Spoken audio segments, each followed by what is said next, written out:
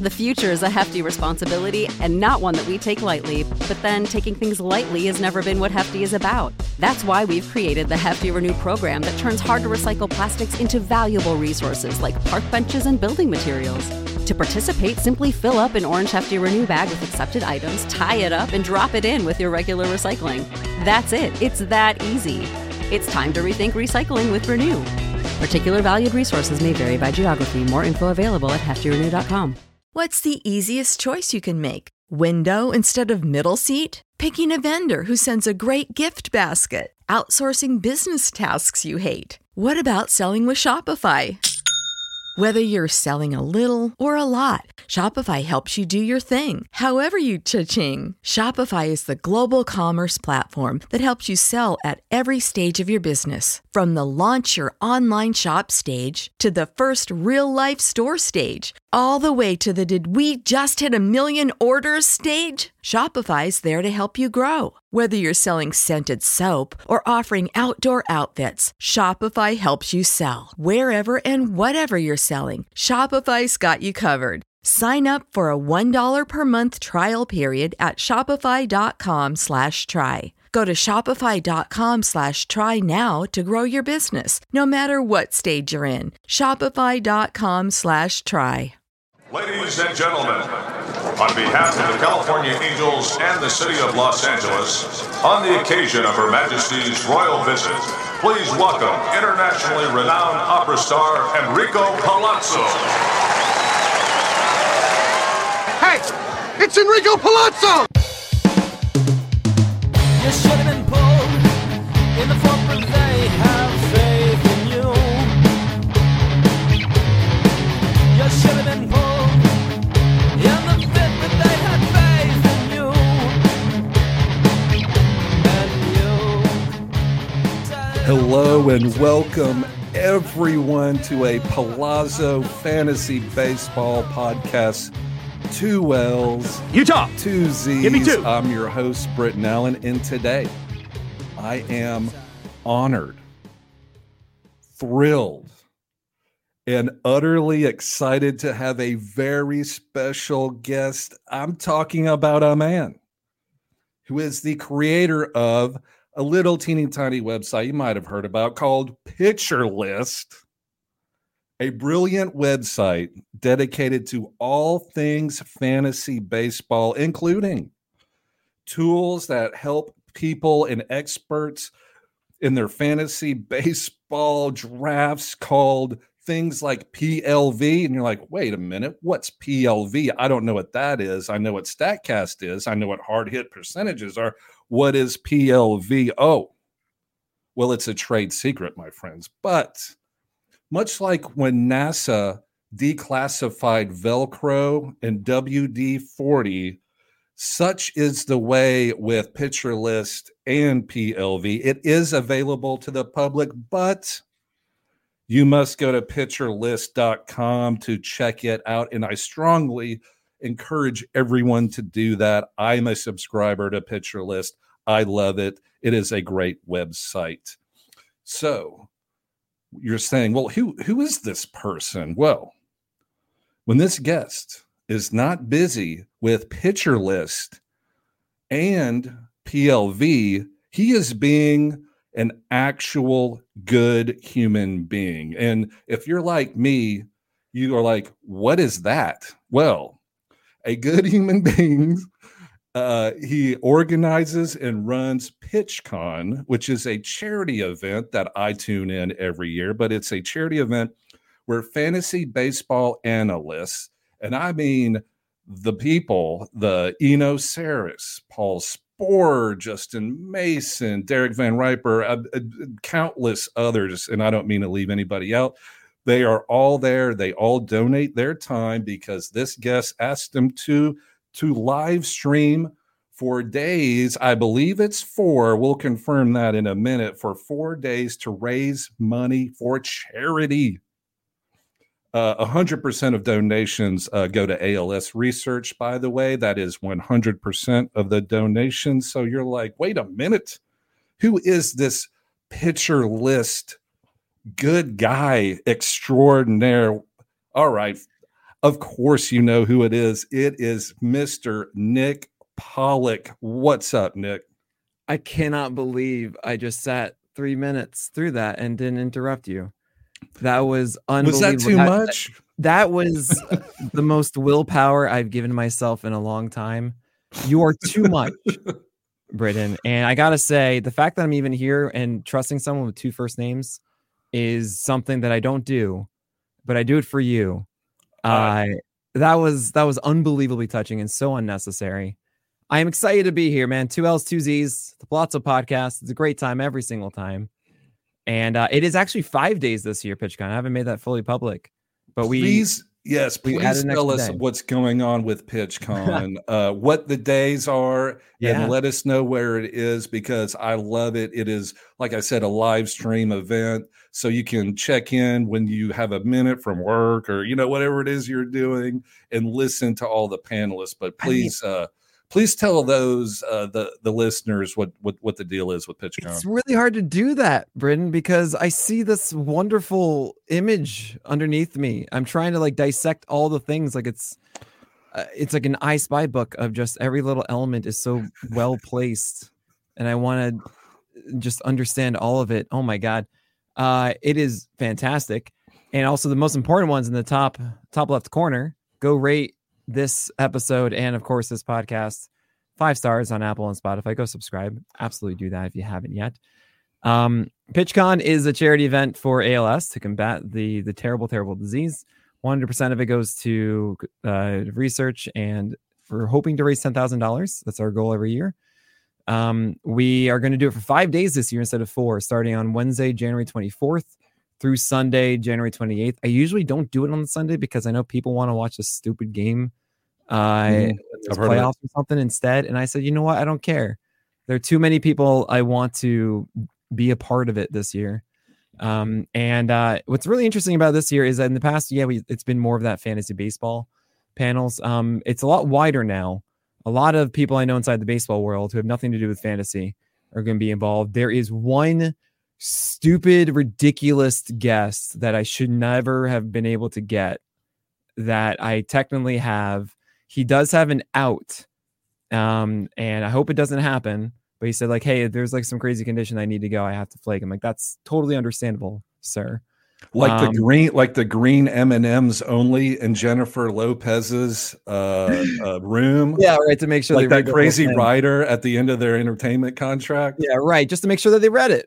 That's what the whole thing was. But yeah, no, it's going to be a fantastic event. 55 hours live streamed from 11 a.m. to 10 p.m. Eastern time, Monday through Sunday at pitcherlist.com/pitchcon. Really easy to do it. You can also just go directly on playback.tv/pitcherlist. That's where we're going to be live streaming. We're going to have the chat the entire time.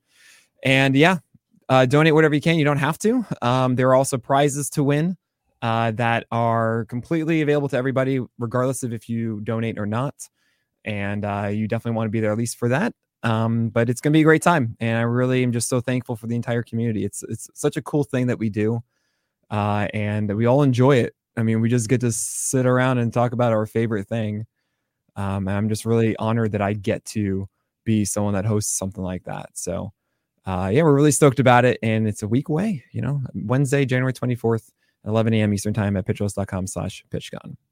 It's a great event. I tune in every year. I love it. And please go to pitcherlist.com and it'll lay out for you who the speakers are, who the panelists are, what the prizes are, and all things you can sign up for. So go to pitcherlist.com to check it out. And I forgot to mention, like Nick said, it's free.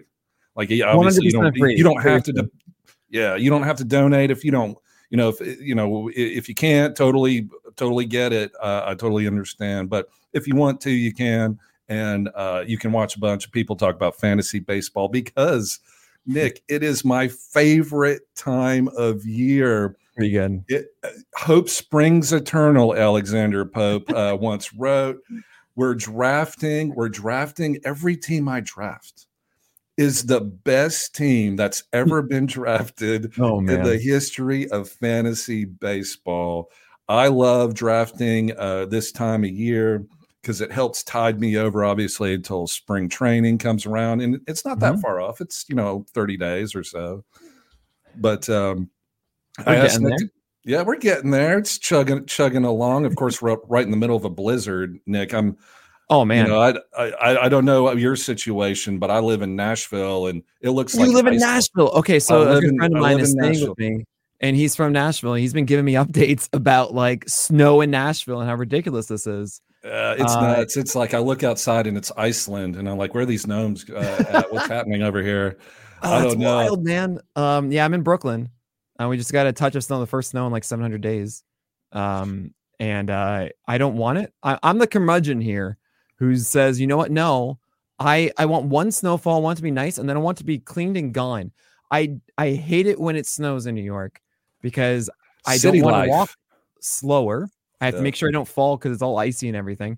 We all have to walk in like a single file line because we only have like one path carved out. And I don't move like that. I'm 6'4". I got those long legs. I got places to be. Yeah. And I can't even cross the roads differently. I have to go exactly to the crosswalk and then wait for the people to come across it. Because again, one path. I hate it. I don't want it. And it's gorgeous. The blizzard is so nice. And you go outside and you go to the park. Prospect Park is so beautiful and everything. Yeah, I don't want it anymore. So I'm sorry that you have snow in Nashville. You got to deal with it. But Nashville's not set up for snow like New York or anywhere. There's in the entire Davidson County. There's one snowplow, like for everything, and they break it out once a year, and they wake up the guy who's asleep in the lunchroom, like, hey, it's Mr. It Plow. snowed the other day, Mister. Yeah, I don't know. He's like the guy from Jaws that hunts. That all he does is hunt the sharks, like that guy, like Quinn or whatever. Like, hey. Sure. Go get the snowplow, but it's all good.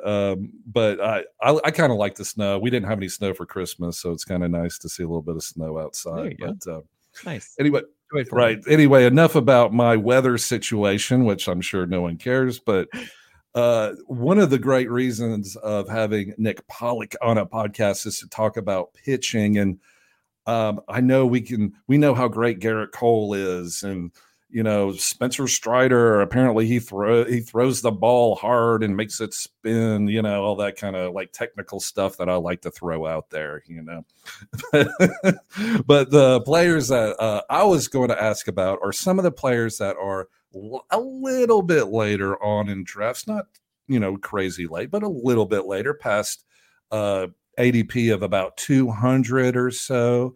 And a couple players I wanted to ask you about because there's one pitcher that's been kind of like simmer sauce. He's simmering. His name's kind of getting out there. He's under the radar a little bit. His name is Christopher Sanchez for the Phillies. That's not fair. Like, it's not fair, Britton. I haven't actually really done my NFBC ADP. Who do I really like yet? It's kind of weird. I do it in like October and November. I'm like right there with it. And then December somehow just completely removes all my memory. Oh. And as I do my rotation pieces as I have through the year, which is pretty much my preparation of creating that stupid long top 300 article, I go through every single team. And I actually hadn't done my Christopher Sanchez real dive yet until Sunday. It wasn't like literally like 2 days ago. I did this. And I was looking into Christopher Sanchez expecting, like, I remember as the season was going on, I was thinking, okay, this is Ranger Suarez 2.0, good schedule and a changeup guy, good locations and everything. And like, he's just in a rhythm. This is going to be overdrafted next year. Okay. Well, the thing is, Ranger Suarez was drafted like 170 or something in the year after. Yep. And then I said, like, where is Christopher Sanchez going now? And I saw it was like 250. And that doesn't make sense to me. Christopher Sanchez, to me, there's a couple interesting things that makes him different than Ranger Suarez. One, his horizontal movement on his sinker is really good. Like, it's elite level.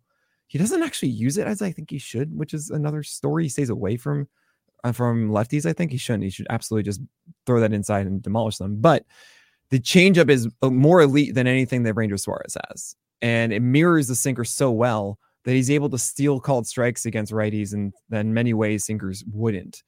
if you have that changeup, then it freezes them a lot more. It's kind of how like Logan Webb gets his called strikes on his sinker because he has such a good changeup underneath it too. And he is so efficient. He's actually, we've been toying around with so many different PLV stats under the hood. If you don't know PLV, it's like Stuff Plus. It's a pitch model, quantify like pitching bot, that kind of thing. But instead of just making it about stuff, it actually incorporates command more. So it's kind of like Pitching Plus, but individually for every single pitch.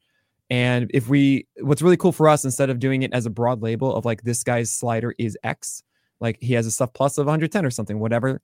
We don't really care about the broad label. We care about more of the individual pitch so that we can do greater calculations with it.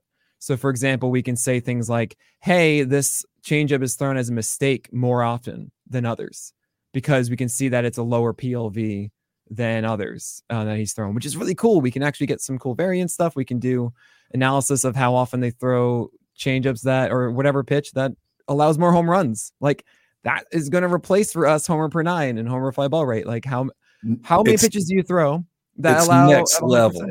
Yeah. Well, it's the intuitive level though. It's like you see guys like, oh yeah, well he threw a hanger and the guy crushed it, or he didn't crush it. And you want to know that, as opposed to just kind of grading all fly balls equal or just home park or whatever it is. We can just say, how many pitches did this guy throw? Like, what is the total percentage of home runs that he's allowed? Like every single pitch has a 3% home run chance assigned to it or something like that. Right.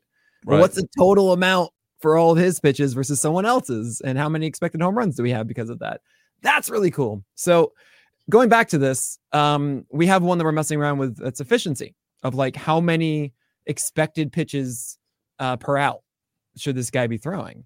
And like, just based on the quality of it, well, he's get lots more hits, so then he shouldn't be getting as many outs or so. Christopher Sanchez was like top 10 in efficiency. What? Yeah. I mean, if you even look at it last year, like you go look at these games and he's thrown like 70 pitches to get through like 6 innings at times, or 76 or something. And you go, wait, hold on. Why is that? Oh, right. Because his sinker just gets a lot of called strikes and his changeup is absolutely bonkers. It's like a 40% usage changeup to righties and it had a 21% swing strike rate, if I remember correctly. Like, wait, that's really amazing. It's elite. So what I've realized kind of with Christopher Sanchez, I'm still in your whole thing about why you like Christopher Sanchez, of course, but it's just so funny to me that like you mentioned him now. I kind of see him as like, you draft him and yeah, you're kind of like, this is fine the entire year, even like in a 12 teamer, you're fine with it. Now I don't know how good the slider is. The slider is a little underperforming in my view. And also he had a really comfortable schedule. And so some of those numbers might be saying about the changeup's effectiveness and the called strikes and the sinkers. You throw in better offenses.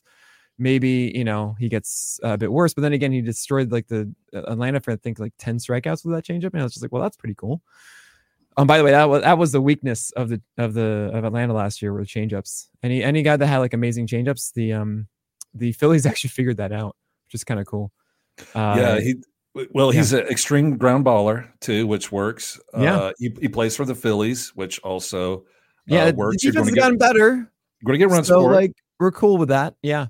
Yeah, you're going to get run support. And I like the fact that you brought up Ranger Suarez, because everybody kind of has that little aftertaste like, well, I believed in Suarez last year and look where that got me, a 4.6, ERA.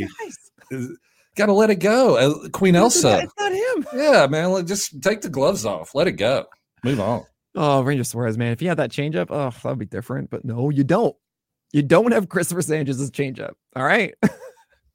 Well, Christopher Sanchez for the Phillies is a great buy at 239 ADP, somewhere in that range, depending on who you draft with and everything else. But there's another guy I wanted to ask you about that I have an infatuation for. I'm not 100% sure why. I'm pretty sure it's his name. Reed Detmers for the Angels. Reed Detmers. He sounds like a guy that's like the son of a, like the rich kid that growing up, like the son of like a heart surgeon or an orthopedic surgeon or something. Like they all name their kids Reed for some reason. I don't know what rich people do. But so Reed Detmers flashed some brilliance, flashed some ugly ERA games. What does PLV think, and you think, Nick, about Reed Detmers for the Angels? Well, I mean, I don't know if you know me and Reed. 2 straight years in the spring, I got completely fooled by you, Reed. History. And I have this bobblehead because I just felt it would be too. Oh thick. yeah, look at that. Yes. Yeah. See, I did not know that. I'm not trying to bring up any kind of bad feelings. I mean, I also have Luis Castillo over here, so it's all right. But with Reed Detmers, so what's interesting is that PLV isn't. I'm not going to be the person that tells you, "Hey guys, just like follow what PLV says and do that." I don't believe in that. Kyle doesn't believe in that. We like it as a nice kind of an indication, like, "Oh, cool, that's interesting. Why is that?" Right? And for me personally, I've considered PLV as that seed stat as opposed to the stat. And again, that's going into how we're using it is not for that end all be all broad label. It's to then allow us to analyze individual moments better and say, look, that home run was hit off of a really good pitch. Thus that hitter should be graded higher than someone else who hit a home run off of a really bad pitch. That makes all the sense intuitively. And it allows us to say, great, this guy's making good swing decisions because of the PLV that he's receiving and how he's reacting to those things. It's a seed stat, not one that's just like you point at and say, great, cool. But PLV really does help with Reed Detmers because it's just like, yeah, it's not that good. I was like, why isn't it this good? I mean, like this 4-seamer's upstairs, he increased the velocity on it. Oh, it has terrible shape. And what that means, and I was really someone that I pushed back a little bit, which sounds surprising as someone who's like so into pitching and everything. I was really hesitant to really jump into the whole pitch shape discussion because I didn't really have any reference point. I didn't feel like I got comfortable looking any of this stuff up and really grasping it quickly until, I mean, I know this is going to sound like a plug, but until Kyle made for me the PLV pitches app, which allows you to individually look at every pitch and then see the qualities of it from like induced vertical break and VAA and extension and velocity, and also with ranking bars saying like, this is high, this is low. And that's when I started to actually get familiar with it. And I put out the thing for Vlad Sutler and FTN fantasy guide, kind of talking about like how to use our tools and metrics and stuff to get better information. And includes like, hey, this is a guide to reading fastball shape. And really, it just kind of matters with fastball for the most part. I mean, you can look into it with like sliders and curves and stuff like that. And you can. I haven't really found it to be very valuable. It's really more valuable for fastball 4-seamers specifically, really. And with Detmers, you want to see like on a 4-seamer, you want to see like 16 vert. Okay. Like IVB, induced vertical break is what that stands for. Doesn't really matter. Just say like, hey, I want to see 16 inches. That means it's moving a lot up. That's good. That's rise. Okay. Right. And then with extension, when you see like 6 or under, you know that it's making it worse. And then when you see like above 6.5, if you get close to 7 or even higher than that, then it's like, oh man, that guy is getting so much extension. That's him going off to home plate. Right. And that's good stuff. That's like Freddie Peralta and Tyler Glasnow. They are such good extension guys. Zach Wheeler's 4-seamer, believe it or not, does not have high IVB because of such good extension. It's really good. And also VAA is just the you're gonna see on our thing. It's like 1 is like kind of like the baseline. If you're at like 1.2 or 1.5, then it's like, oh, that's what you love. That's the stuff that really just makes it so you throw high and it's good. It's very flat angle, and then like the 0.7s, all that kind of stuff is steep, and that's bad. What I'm trying to say is that Reed Detmers' fastball, sure, it increased actually it took a velo, but then it came down in swing strike rate. Why? Because it has terrible IVB, so it has terrible vertical break. He doesn't get enough extension at all, and he has a bad VAA. And all of the ways that we would treat a good fastball, yeah, he just doesn't have. So that's not good, and that's why you have those low swing strike rates, even with the 4-seamer upstairs. And the other aspect is that the slider was really the big thing. It's like a 19% swing strike rate last year on it. That was what got me so excited about him in the first place, because I thought he had this decent approach to the fastball curve, and also the slider gave him that whiff pitch. It's inconsistent. It's not really the offering we want it to be when it comes to just, hey, cool, you throw the slider and everything's gonna be fine. And it kind of breaks the Wasker rule, which is you have like one good slider and then other things aren't very good. The other negative is that it's the Los Angeles Angels, and they are just so bad at pitching development. They don't fix things. Actually, the one guy that fixed something for Reed Detmers was Buddy Carlisle, and they fired him. So That unfortunately has me out on Demers right now, and I want to be back in, but I just can't do it. I totally appreciate that. When you're talking about vert this and that, I was like, sounds like my blood alcohol content level on a Friday night. All kinds of vert going up and down. Who knows? But but Reed Detmers is one of those pitchers. Like when you watch him pitch, Right.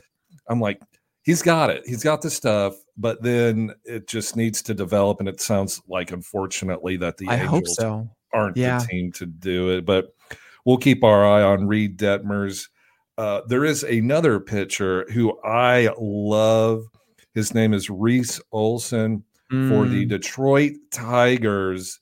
Reese Olson, which also reminds me, I'm a simple man, Nick. I keep it real simple. Simple man doesn't have this at the bottom of his podcast. I'm just talking right now. Funny story. I'll just tell you real quick. After I recorded a video last time, Michael Govier texted me and he said, we need to, because I didn't have any of this stuff. And he was like, we need to, and when he said we, he means me. You need to have the background and all that stuff going on when you record these, to keep up, appearances. And I'm like, ooh, I don't know about that.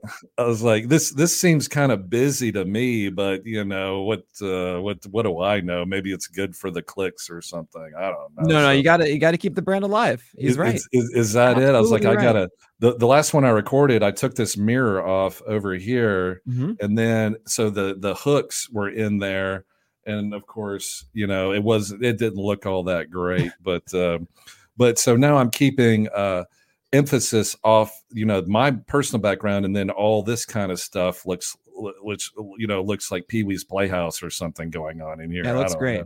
All of it looks great. Loving it. But Reese, speaking of Michael Govier, shout out to him and to all the folks at Palazzo Podcast, and the Detroit Tigers, his favorite team. The Detroit Lions have I know you don't like football, but the Lions have made it into the next round, the divisional round of the playoff. They did. They won. And I know that because I bet on the Rams. Anyway, so Reese Olson is a starting pitcher for the Tigers. He debuted last year and played well. His ERA was under 4. His second half was better than his first starts, but he's a rookie. He's 24 years old, But I really like him because, his name is Reese, which, as I said, I keep it simple. I'm a huge fan of the Reese's peanut butter cups. I mean, I could eat a delicious Reese's peanut butter cup. You know how this is a good dichotomy. You're talking about the vertical movement of the pitches, and I'm talking about Reese's peanut butter cups. There you go. How do you eat it? There's no wrong way. I eat it cold. I put the Reese's peanut butter cups in the refrigerator. Yeah, okay. And then in the morning, I drink coffee. I don't know if you're into coffee. I am, yeah. I'm addicted. I have a Nespresso machine. I like every morning I get up and I come downstairs and start it, and I kind of give it a hug. And then I get a sweet bite, like a Reese's Pieces, and I have a little bite of the Reese's Pieces. So, oh, nice. So because of that and that only, am I rooting for Reese Olson of the Detroit Tigers at ADP 259. All right. I love Reese Olson. I love the Tigers in that big Comerica outfield pitchers park. It's so beautiful. Nobody, even Spencer Torkelson, can't hit 30 home runs in that park, no matter how many games he plays there. It's just so big and beautiful. And I like the Tigers coach, manager, and I like the up and coming team. Javier Baez is going to make some plays. That's how I see it. Chocolate and peanut butter marriage made in heaven. Reese Olson in the Tigers, not as delicious, but also quite good. What do you think, Nick, about Reese Olson for the Tigers? Well, I think he's in an unfortunate situation being the SB6 right now. Oh, yeah, Jack Flaherty. They don't sign Jack Flaherty and not start him. His ADP is even later than Reese Olson for some reason. Yeah, he is. Which we'll talk about that too. Absolutely. Sure. Yeah, I'm looking at. I don't know what you put off as a cutoff. for ADP. So I see Reese Olson like 278 right now. And I don't even see Jack Flaherty here. Jack Flaherty's down to 413. And at least this is since like Jan 1st. I do it also. I annoyingly go through and like label them as RPs because I just can't deal with that. And then I filter them out. I'm like, cool, now I actually just get the actual starting pitchers because those are the ones that matter. And how is Bailey Ober 64th? I don't know. Y'all are crazy. How do you have 64? That just makes no sense. Oh, no. I take that back. Bailey Ober is no. Oh, I have it filtered out. Okay, you know what? I got to be better at this. Anyway, hi, Reese Olson. I think he's really good. I think his sinker is good inside to right-handers. The slider is amazing. It's a fantastic pitch. He stays away to right-handers with, and he has the changeup to nullify left-handers a decent amount. The biggest issue is, I think, left-handers because the slider isn't as effective. Sinkers are generally just worse against off-handed batters unless you are a front hip guy, which is very rare and difficult to do. His four-seamer is terrible. I mean, it's really just, no, don't throw this, Reese, please. And he allowed a ton of damage on it last year. So that's going to be the biggest area of development for me. Can he be like that Carlos Carrasco type of slider changeup? They're just so good, and the sinker's just good enough, and that's okay. Or can he maybe take a step forward with the sinker, maybe learn a cutter that can maybe nullify left-handers more often? But the slider being as good as it is and having a changeup that doesn't need to be a little bit more consistent is a really good combination. And honestly, when you look at a lot of pitchers, you can throw them into two buckets of like, most of them are going to be right-handers that are successful more than lefties when you're in the kind of like Toby land. And you're like, wait, why is that? It's because you generally are better against the same handedness. And if you're better against righties and lefties, you're going to be more valuable than those are better against lefties and righties because you're going to see more right-handed batters than left-handed batters. That's just kind of how it is. Now, sometimes Toby's like those middling starters, those ones that you don't really want to touch and we don't really know if they're going to be any good. As if you're a lefty, you generally have then a good changeup. And if that's the case, then you might actually be able to get by Tyler Anderson in 2022 with the Dodgers. So that can work out sometimes, but yeah, Reese Olson should be good when he gets it. I just don't want to go after it because I don't want to draft someone I'm stashing. That is something I kind of did before a little bit. And every single year I realized, no, I need to have more intriguing options for now than stashing. It's the hardest thing you do as a fantasy player, but I think the ones that are most successful are the guys that are not wasting bench spots and they're getting value now, which is not even a bird in the hand worth two in the bush. It's like 5 in the hand is worth 2 in the bush.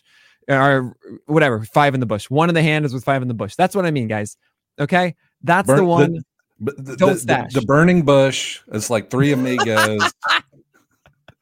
How many bushes are we have going on here? We've got one giant one with 5 people in it, and then you just got 6 one hand. tigers in a burning bush.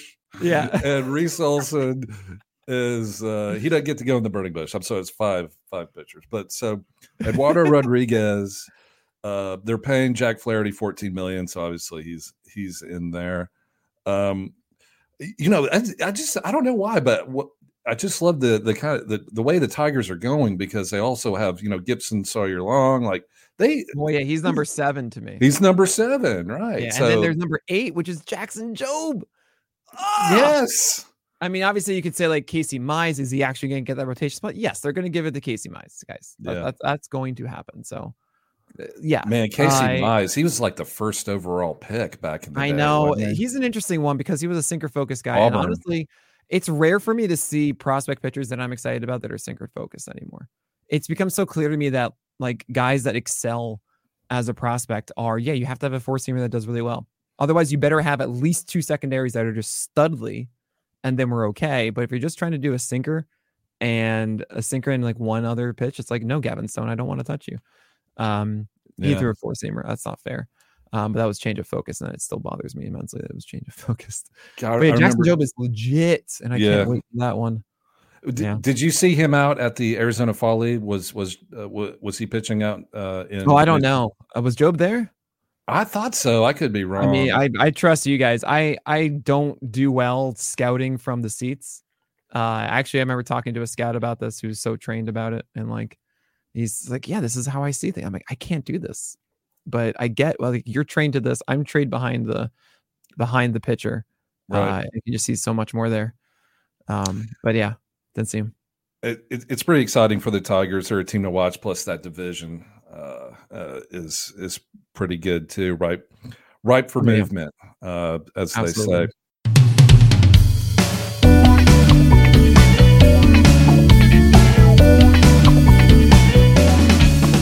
Take this opportunity to ponder your existence. The Palazzo Podcast will be right back after this total waste of time. The future is a hefty responsibility and not one that we take lightly, but then taking things lightly has never been what Hefty is about. That's why we've created the Hefty Renew program that turns hard-to-recycle plastics into valuable resources like park benches and building materials.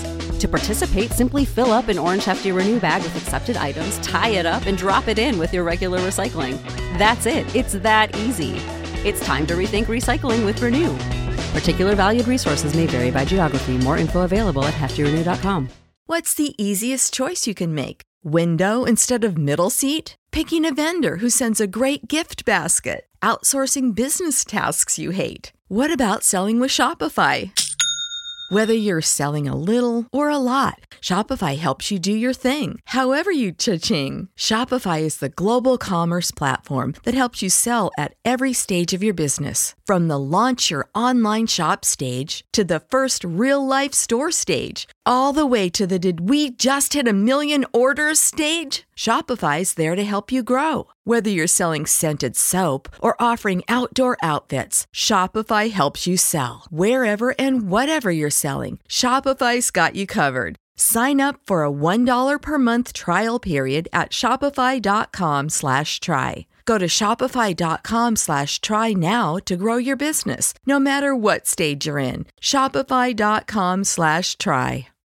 When you need mealtime inspiration, it's worth shopping Kroger, where you'll find over 30,000 mouth-watering choices that excite your inner foodie. And no matter what tasty choice you make, you'll enjoy our everyday low prices, plus extra ways to save, like digital coupons worth over $600 each week. You can also save up to $1 off per gallon at the pump with fuel points. More savings and more inspiring flavors make shopping Kroger worth it every time. Kroger, fresh for everyone. Fuel restrictions apply. So, were there any other pitchers that you wanted to talk about that are post 200 ADP that Nick Pollack is looking at going, I don't know. I know. You keep saying my name like that. It's so funny. I'm looking. This is the first time I'm really giving a hard look at NFBC ADP since the start of January, and there's a couple of things that really stick out to me. Is, I mean, like 191 is Brian Wu right now, which is he's 53rd starting pitcher, and I go, what? That's got to be better than that. I like him more than Bryce Miller. I think he's so talented. I mean, then again, Bryce Miller is like 3 picks earlier, but there's Billy Ober. He's 42nd off the board. That's fine. Okay, we're cool with that. I love him. Shota Managa, I'm a huge fan. I see the min pick is 109 now, though. So that's gonna change. He's not gonna be under 200 because, or he's not gonna be outside 200. Shota Imanaga, I cannot express this enough. I saw that the Yankees were out on Imanaga because they were worried about his fly balls and home runs, and then they signed Stroman.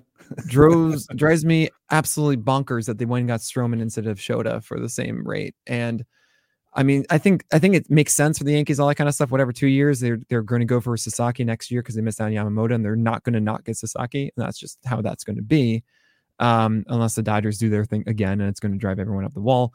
You know, the Yankees made an offer, and he said no. And then they're like, wait a minute, you can't reject us. We reject you. We don't like you.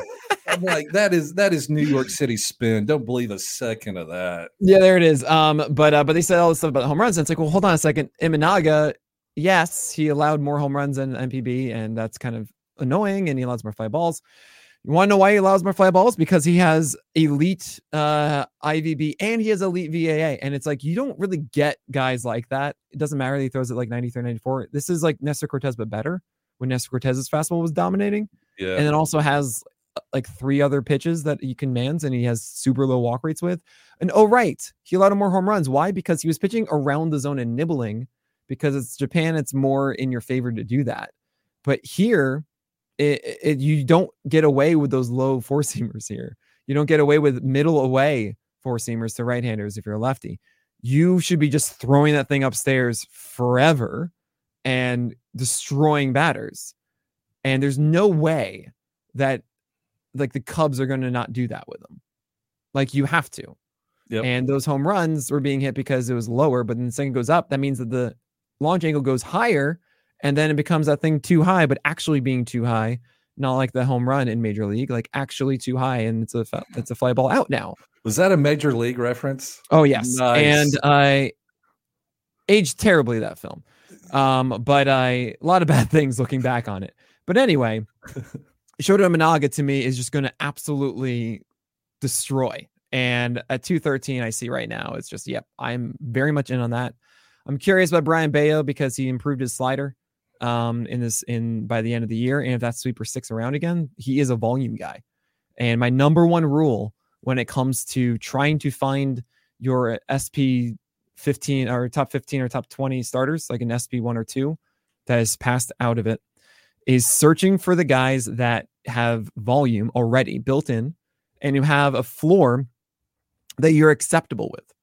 Like you think that, I mean, for example, past guys are like Alcantara and Zach Wheeler and George Kirby are examples of guys that are outside the top 20 starters getting drafted who had a lockdown for like 180 plus innings, who are efficient enough to constantly see the sixth and do that, and had upside for more that we could understand. Like we could grasp, like, okay, right, he throws super hard and his changeup is really good, or his, whatever. That's how it was with Wheeler. That's how it was with Alcantara. That's how it was with Kirby. And I say this every year, is like, who are those guys? And Bayo kind of fits it a little bit because he has the opportunity. And to me, it's a sinker changeup combination that works really well. He just needs to figure out that slider a bit better. It was coming together later in the year last year. That could happen. All this stuff about Pedro, Rob Silver put out a funny thing being like, he's working with Pedro. It's like, that's what we said last year. Sure. And what do you know? He was better, to be fair. He worked with Pedro Martinez and then went to Driveline. I'm like, oh God, we got to draft this guy. Yeah, there it is. Ryan Pepiot is an interesting one going to Tampa Bay because the Dodgers have this weird thing of not throwing high fastballs. Oh, I don't Ryan get Pepiot. it. Walker Buehler's fastball should be thrown upstairs and they don't do it. Bobby Miller is like a down and away guy. And I'm like, what are you doing? Bobby is that one, by the way. Bobby is easily the Zach Wheeler, Alcantara, Kirby of this year. It's not even close to me. It's Bobby Miller. But I mean, he's getting drafted in the fourth sleeper, round. but he is a sleeper because he's outside the top 20 starters. Like he's at 22 right now. And I actually see Grayson Rodriguez at 19. I've rescinded this. I talked about it on the post pitch this morning and went over the Orioles. Like Grayson Rodriguez's four seamer gets hit way too hard. And I can't allow that. So yeah, sorry. Go ahead. No, you're right. Bringing up Grayson Rodriguez, like if there was any can't miss pitching prospects, and they're all can miss pitching prospects, from Honeycutt to Mize to whoever. But Grayson Rodriguez was, the 5-pitch mix guy that was going to come in and change the world. And he did not perform well, but there is another guy. Yuri? Tyler Wells. Oh, you want Tyler Wells? Baltimore Orioles. Yeah. I have to hear your take on Tyler Wells because at ADP over 300, watch out. Sleeper alert. What do you think? I mean, I understand it, right? 118 innings. What was it, like a 3.60 ERA and a 0.98 WHIP or something? Pretty good. Not bad, right? He overperformed a ton. His hit per 9 was like 6 and change, which to me, I don't really use like BABIP and stuff. Like when we look at WHIP, the I only use it when it confirms my bias that I want. It's really helpful because like I think I certainly forget at times. Like WHIP is a really simple stat and it's just innings pitched. You got to do that. Sure, whatever, fine. But really, it's like how many walks do you allow and how many hits do you allow? And we kind of overlook the whole hit aspect of it. We only look at like walk rate with it, but we just look at BABIP for like hit stuff. Like, no, let's actually just see how many hits per 9 does he allow. And you can get a grasp of generally when it comes to being an elite pitcher, being a great pitcher, being an average pitcher, and being a bad pitcher. It's like the elites are the ones that are like 7 or lower. The above average ones, the good ones, are like 7 and change.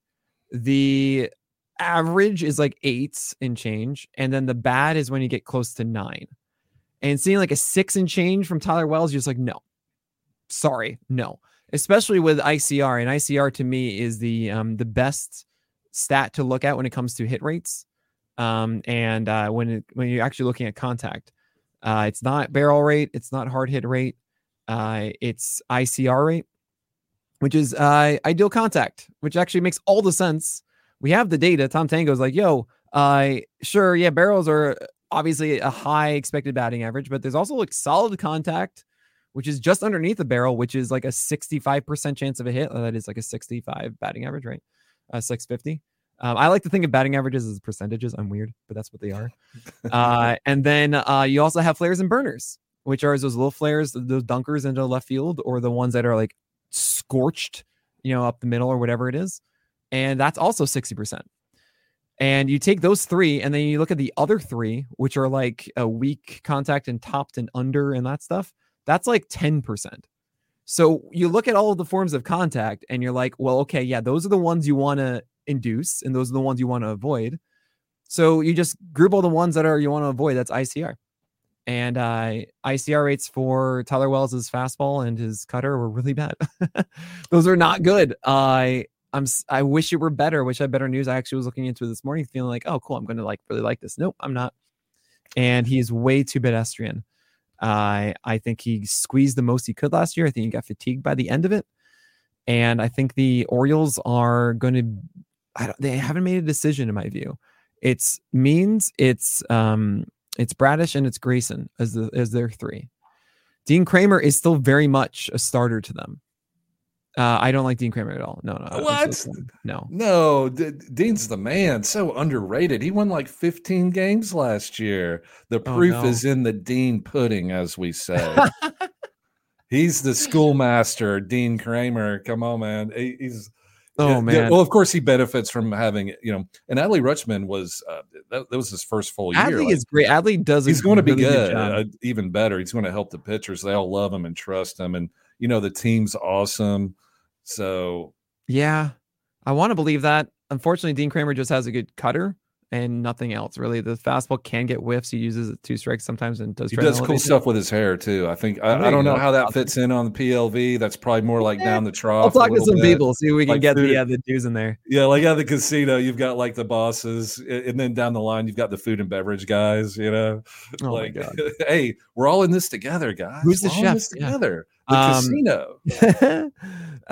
But yeah, Dean Kramer is very much involved in that. Honestly, I think there are 2 more exciting guys for the Orioles, and that's their 2 prospects, Cade Povich and Chase McDermott. Wow! And I wouldn't be surprised if we see them one of them by like May. I'd be intrigued on them, but there's a possibility that Wells returns to be a fireman or not. We don't know yet. We're gonna see how spring shakes up.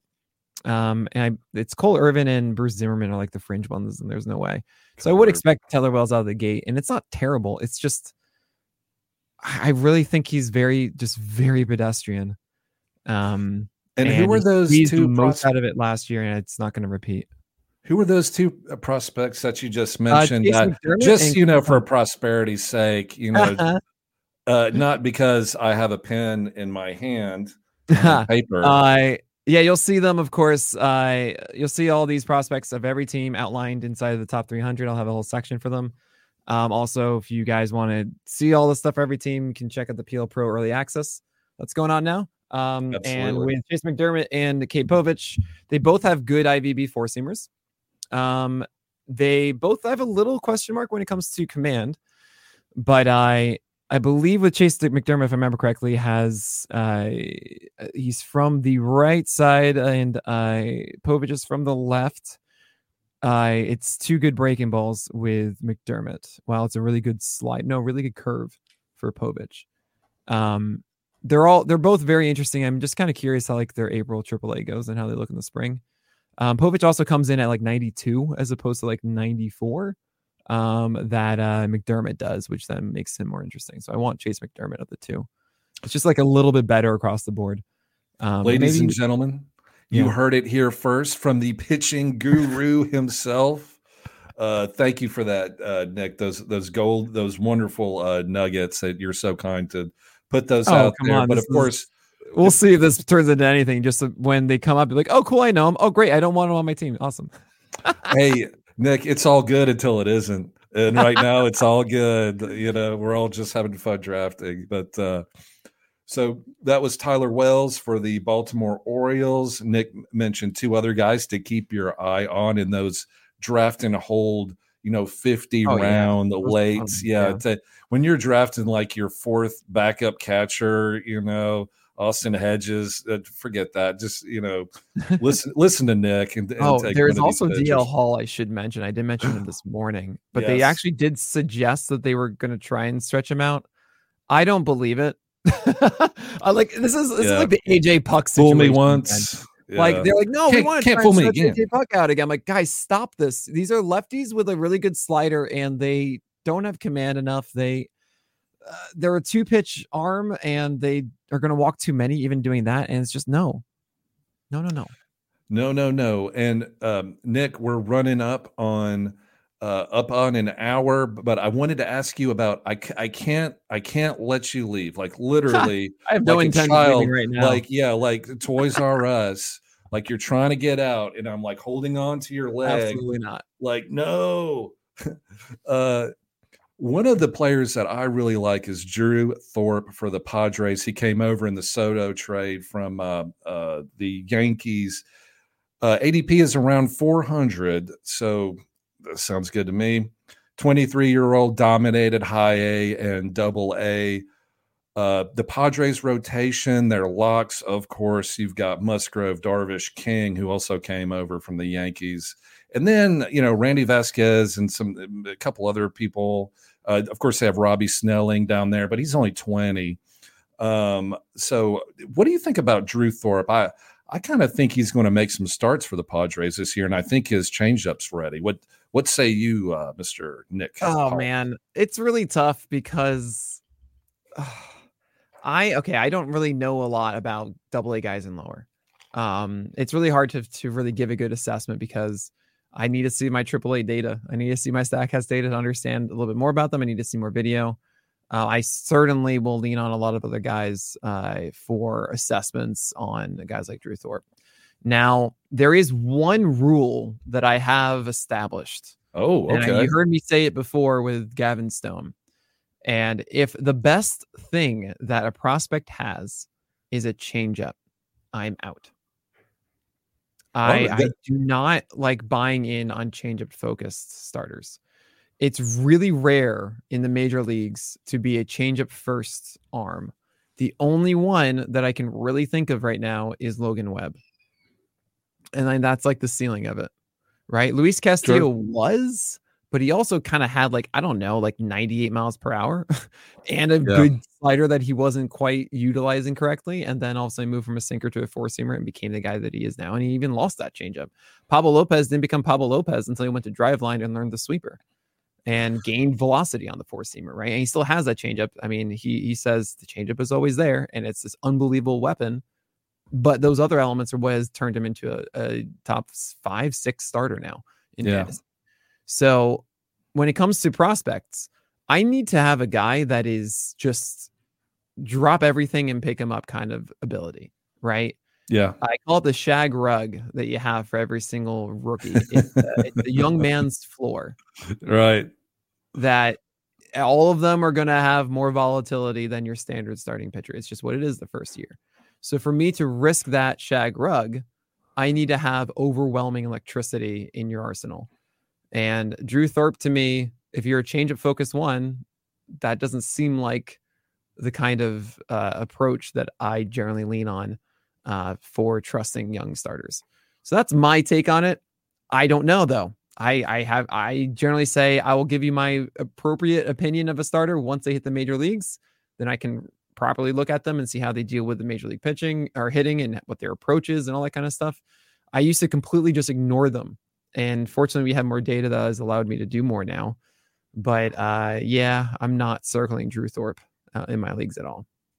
All right, fair enough. What about a major leaguer near and dear to my heart? Shout out Garrett Crochet from the Chicago White Sox. Vol for life, go big orange, my alma mater, Garrett Crochet's alma mater, ultra talented, 24 years old. They might stretch him out. They might not. They might do whatever they need to do because they're the White Sox, but I think I think they're just going to be whatever because it's probably going to be a lost season, but I don't know. But Garrett Crochet was a first round pick in 2020. This is kind of his year to kind of get something going. And he's young. Nobody likes the Chicago White Sox. I get it. But this is a talented pitcher. And whatever happens, I think he's going to at least get a shot at whatever that's going to be. What do you think, Nick, when you see Garrett Crochet for the White Sox? Crochet is going to have to thread the needle if he's going to knit together a good 2024. His slider is still great, and we love that after Tommy John. Of course, he had it after 2021, really in 2022, and we missed all of 2022, and we saw like 13 innings last year. I actually covered him this morning. This is great. You asked me all these guys that are fresh on my mind. It's amazing, Brandon. Great minds think alike. And that's so offensive to you.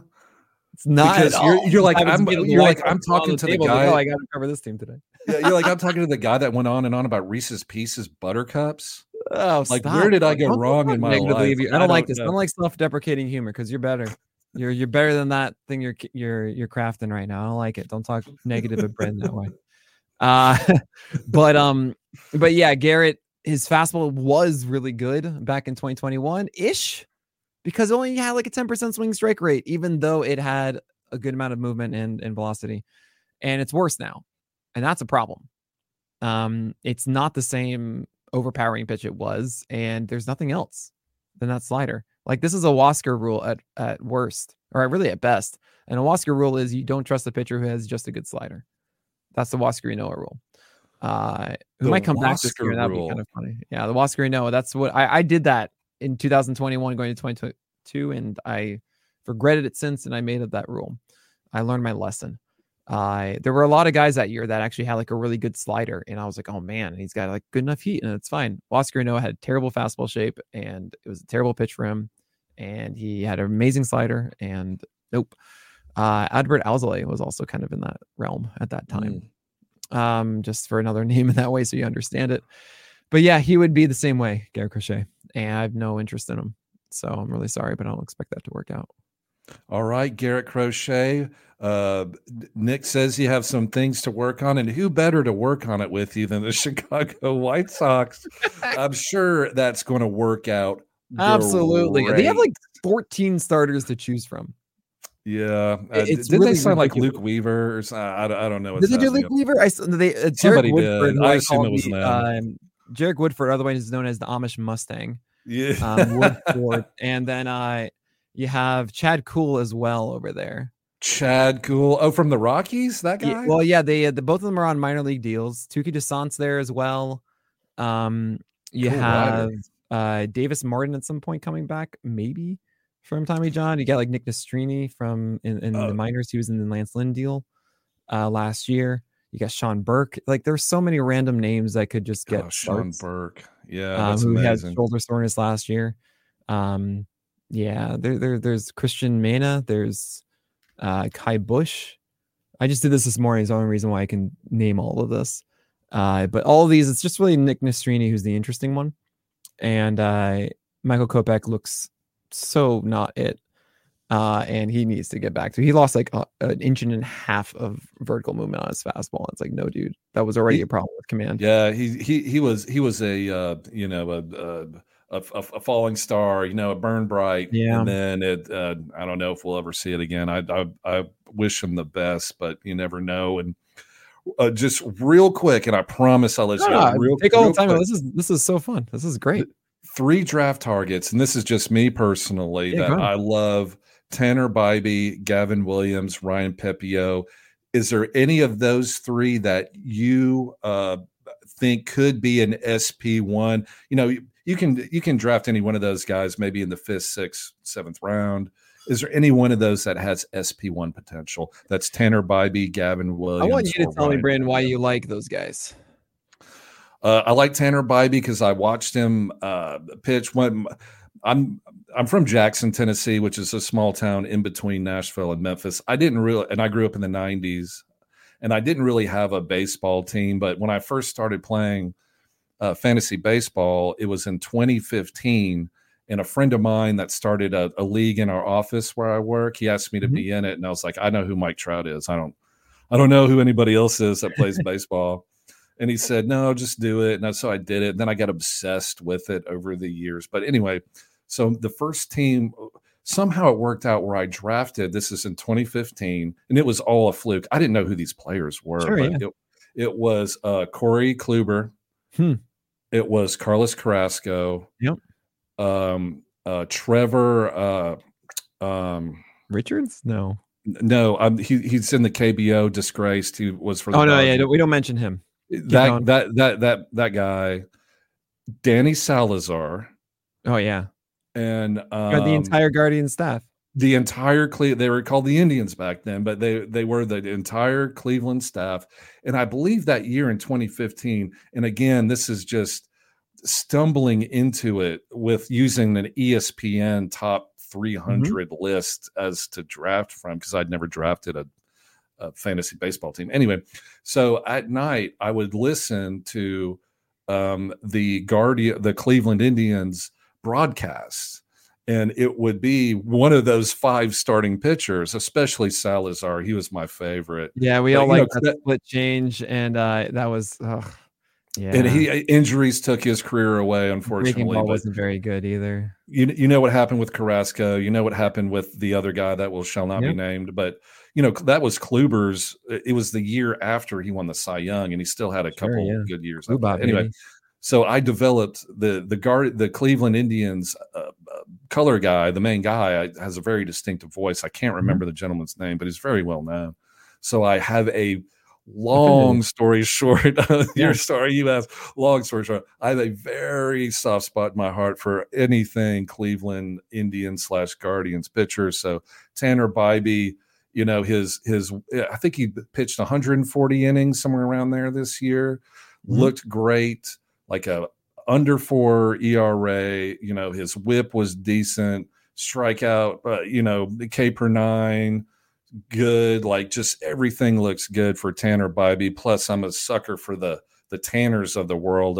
One of my favorite pitchers was Tanner Burns. That he came in a few years ago from Auburn with Mize, a year or two after Mize. Unfortunately, that hadn't worked out. But Gavin Williams, another high upside pitcher that I like, and Ryan Pepiot. I loved him with the Dodgers because team context and watching him pitch.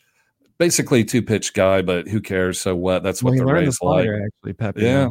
So those are my 3 guys. Do I have if I any had to draft one of those 3 at their ADP, it easily would be Pepe over 200. Really? Okay. Oh yeah. I mean, at least Pepe makes more sense to me as like he's going to Tampa Bay. Tampa Bay is one of those teams I circle as like, all right, you go there, you should be, squeeze the best version of yourself. And the Dodgers didn't use his fastball correctly. I mean, he has actually good pitch shape on that 4-seamer that I thought wasn't going to be that good. And then I looked more into it. I'm like, wait, you're throwing it too low. Like this is made to be a high 4-seamer.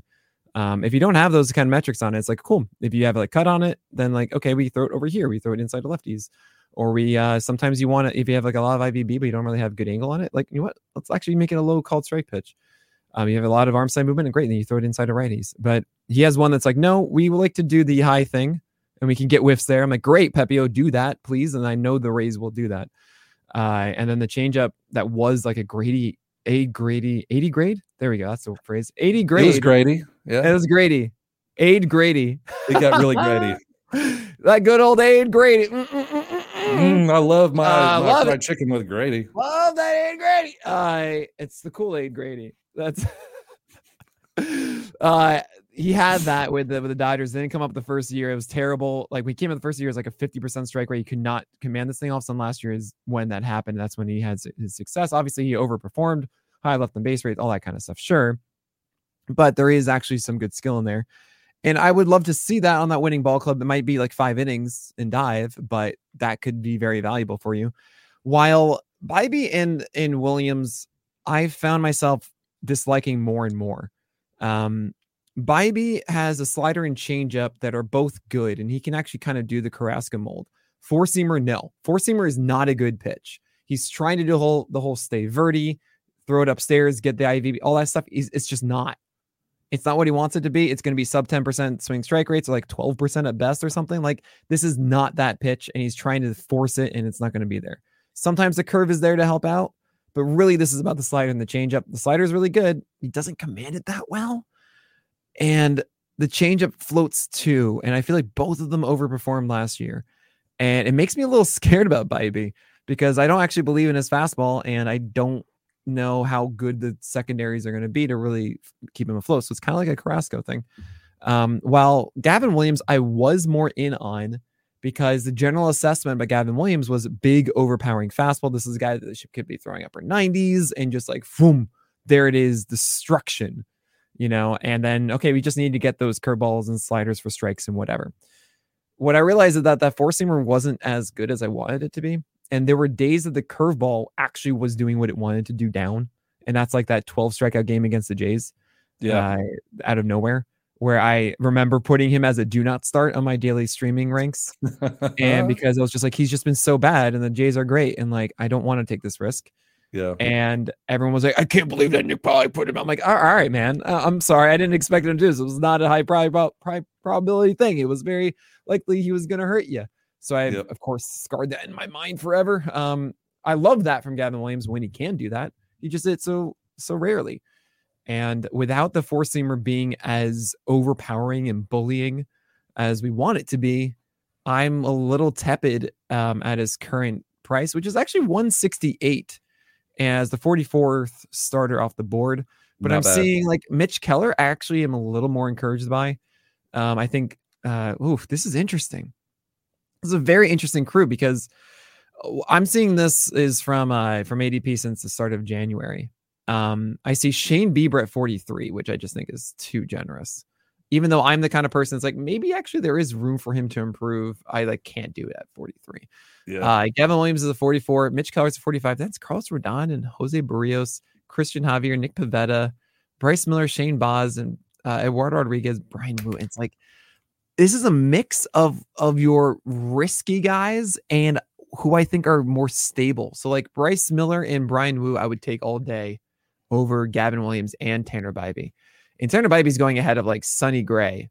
And I'm like, Sonny Gray is just why do you Tanner Bybee wants to be Sonny Gray. Yeah. Like just take Sonny Gray.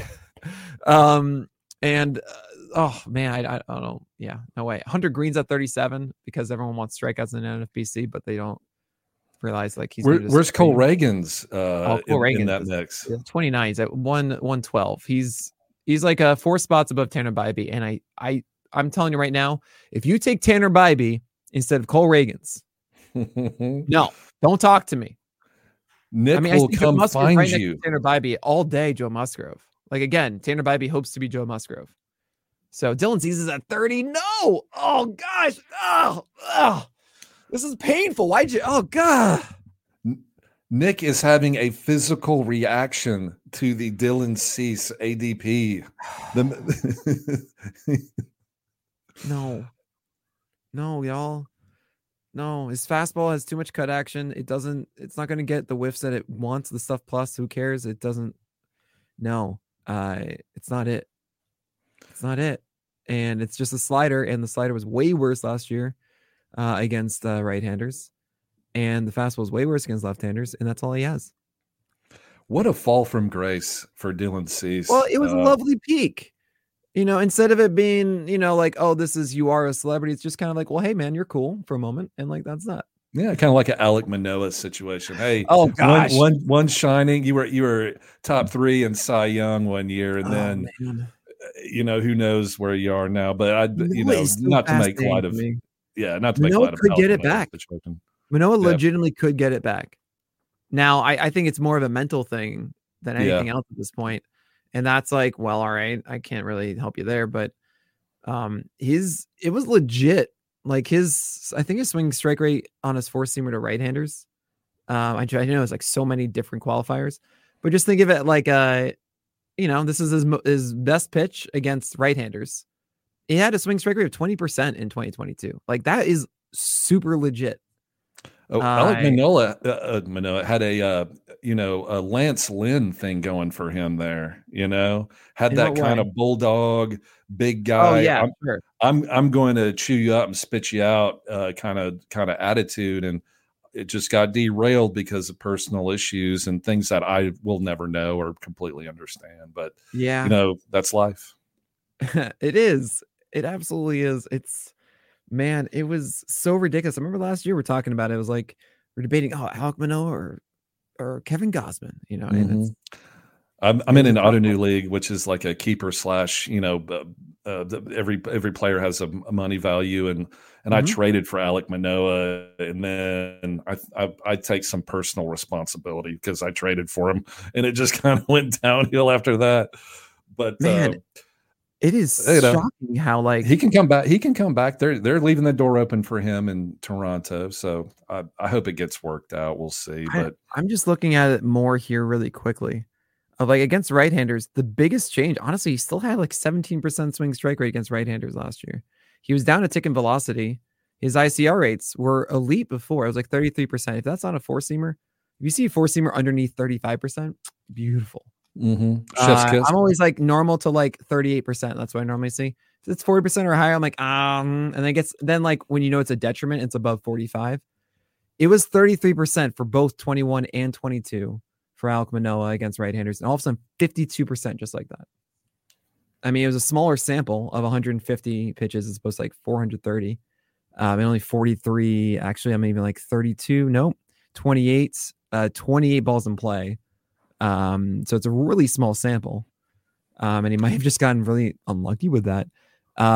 Against left-handers, I got to see this quickly because this is like, the four-seamer got a lot worse against left-handers too. It was always kind of bad against. Why are you throwing that sinker against lefties? What are you doing?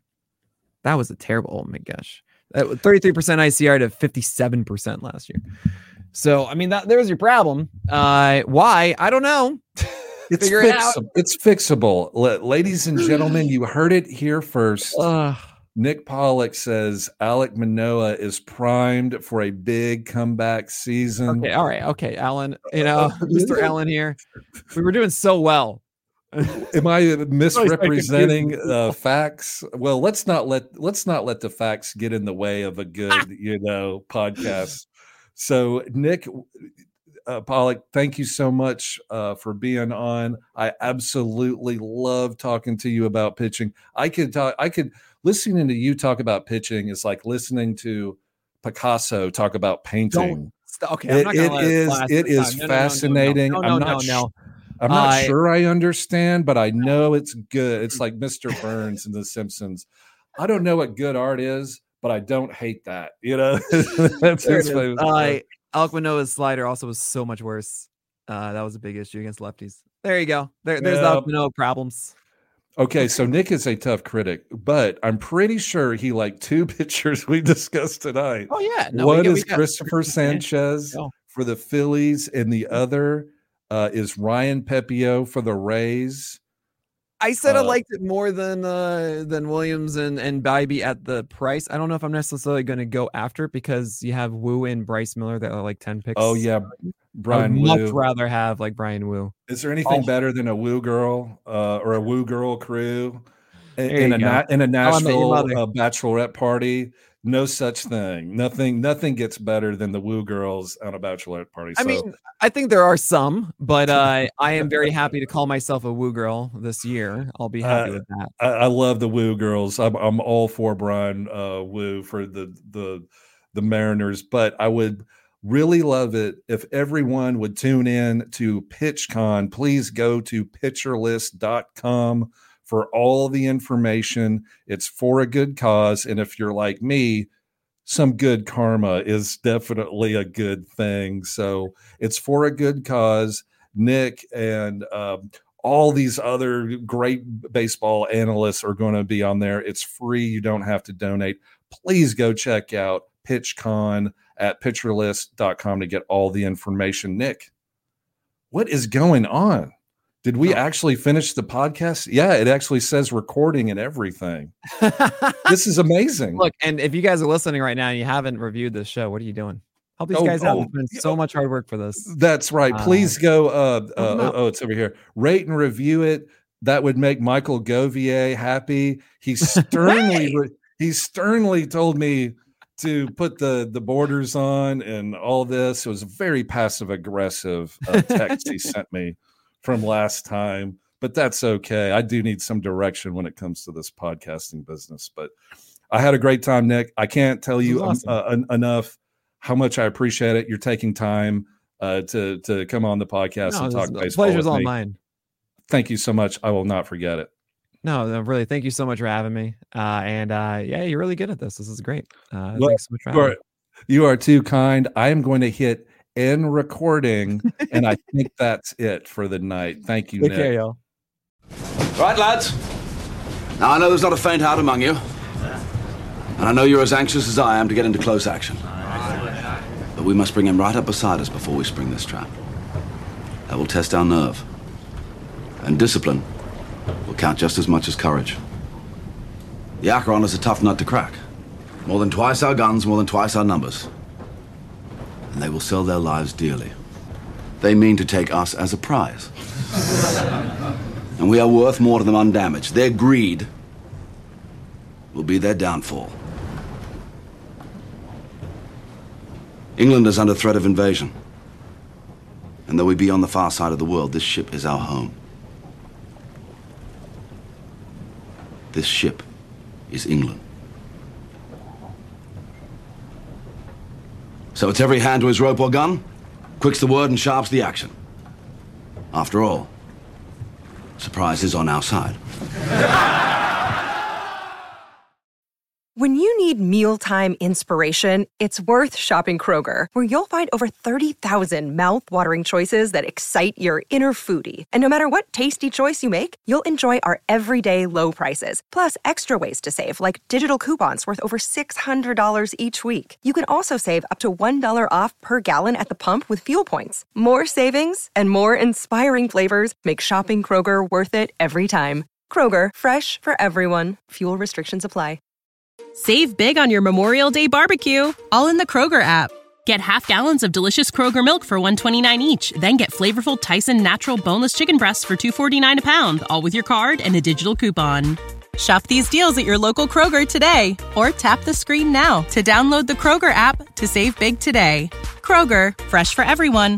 Prices and product availability subject to change. Restrictions apply. See site for details.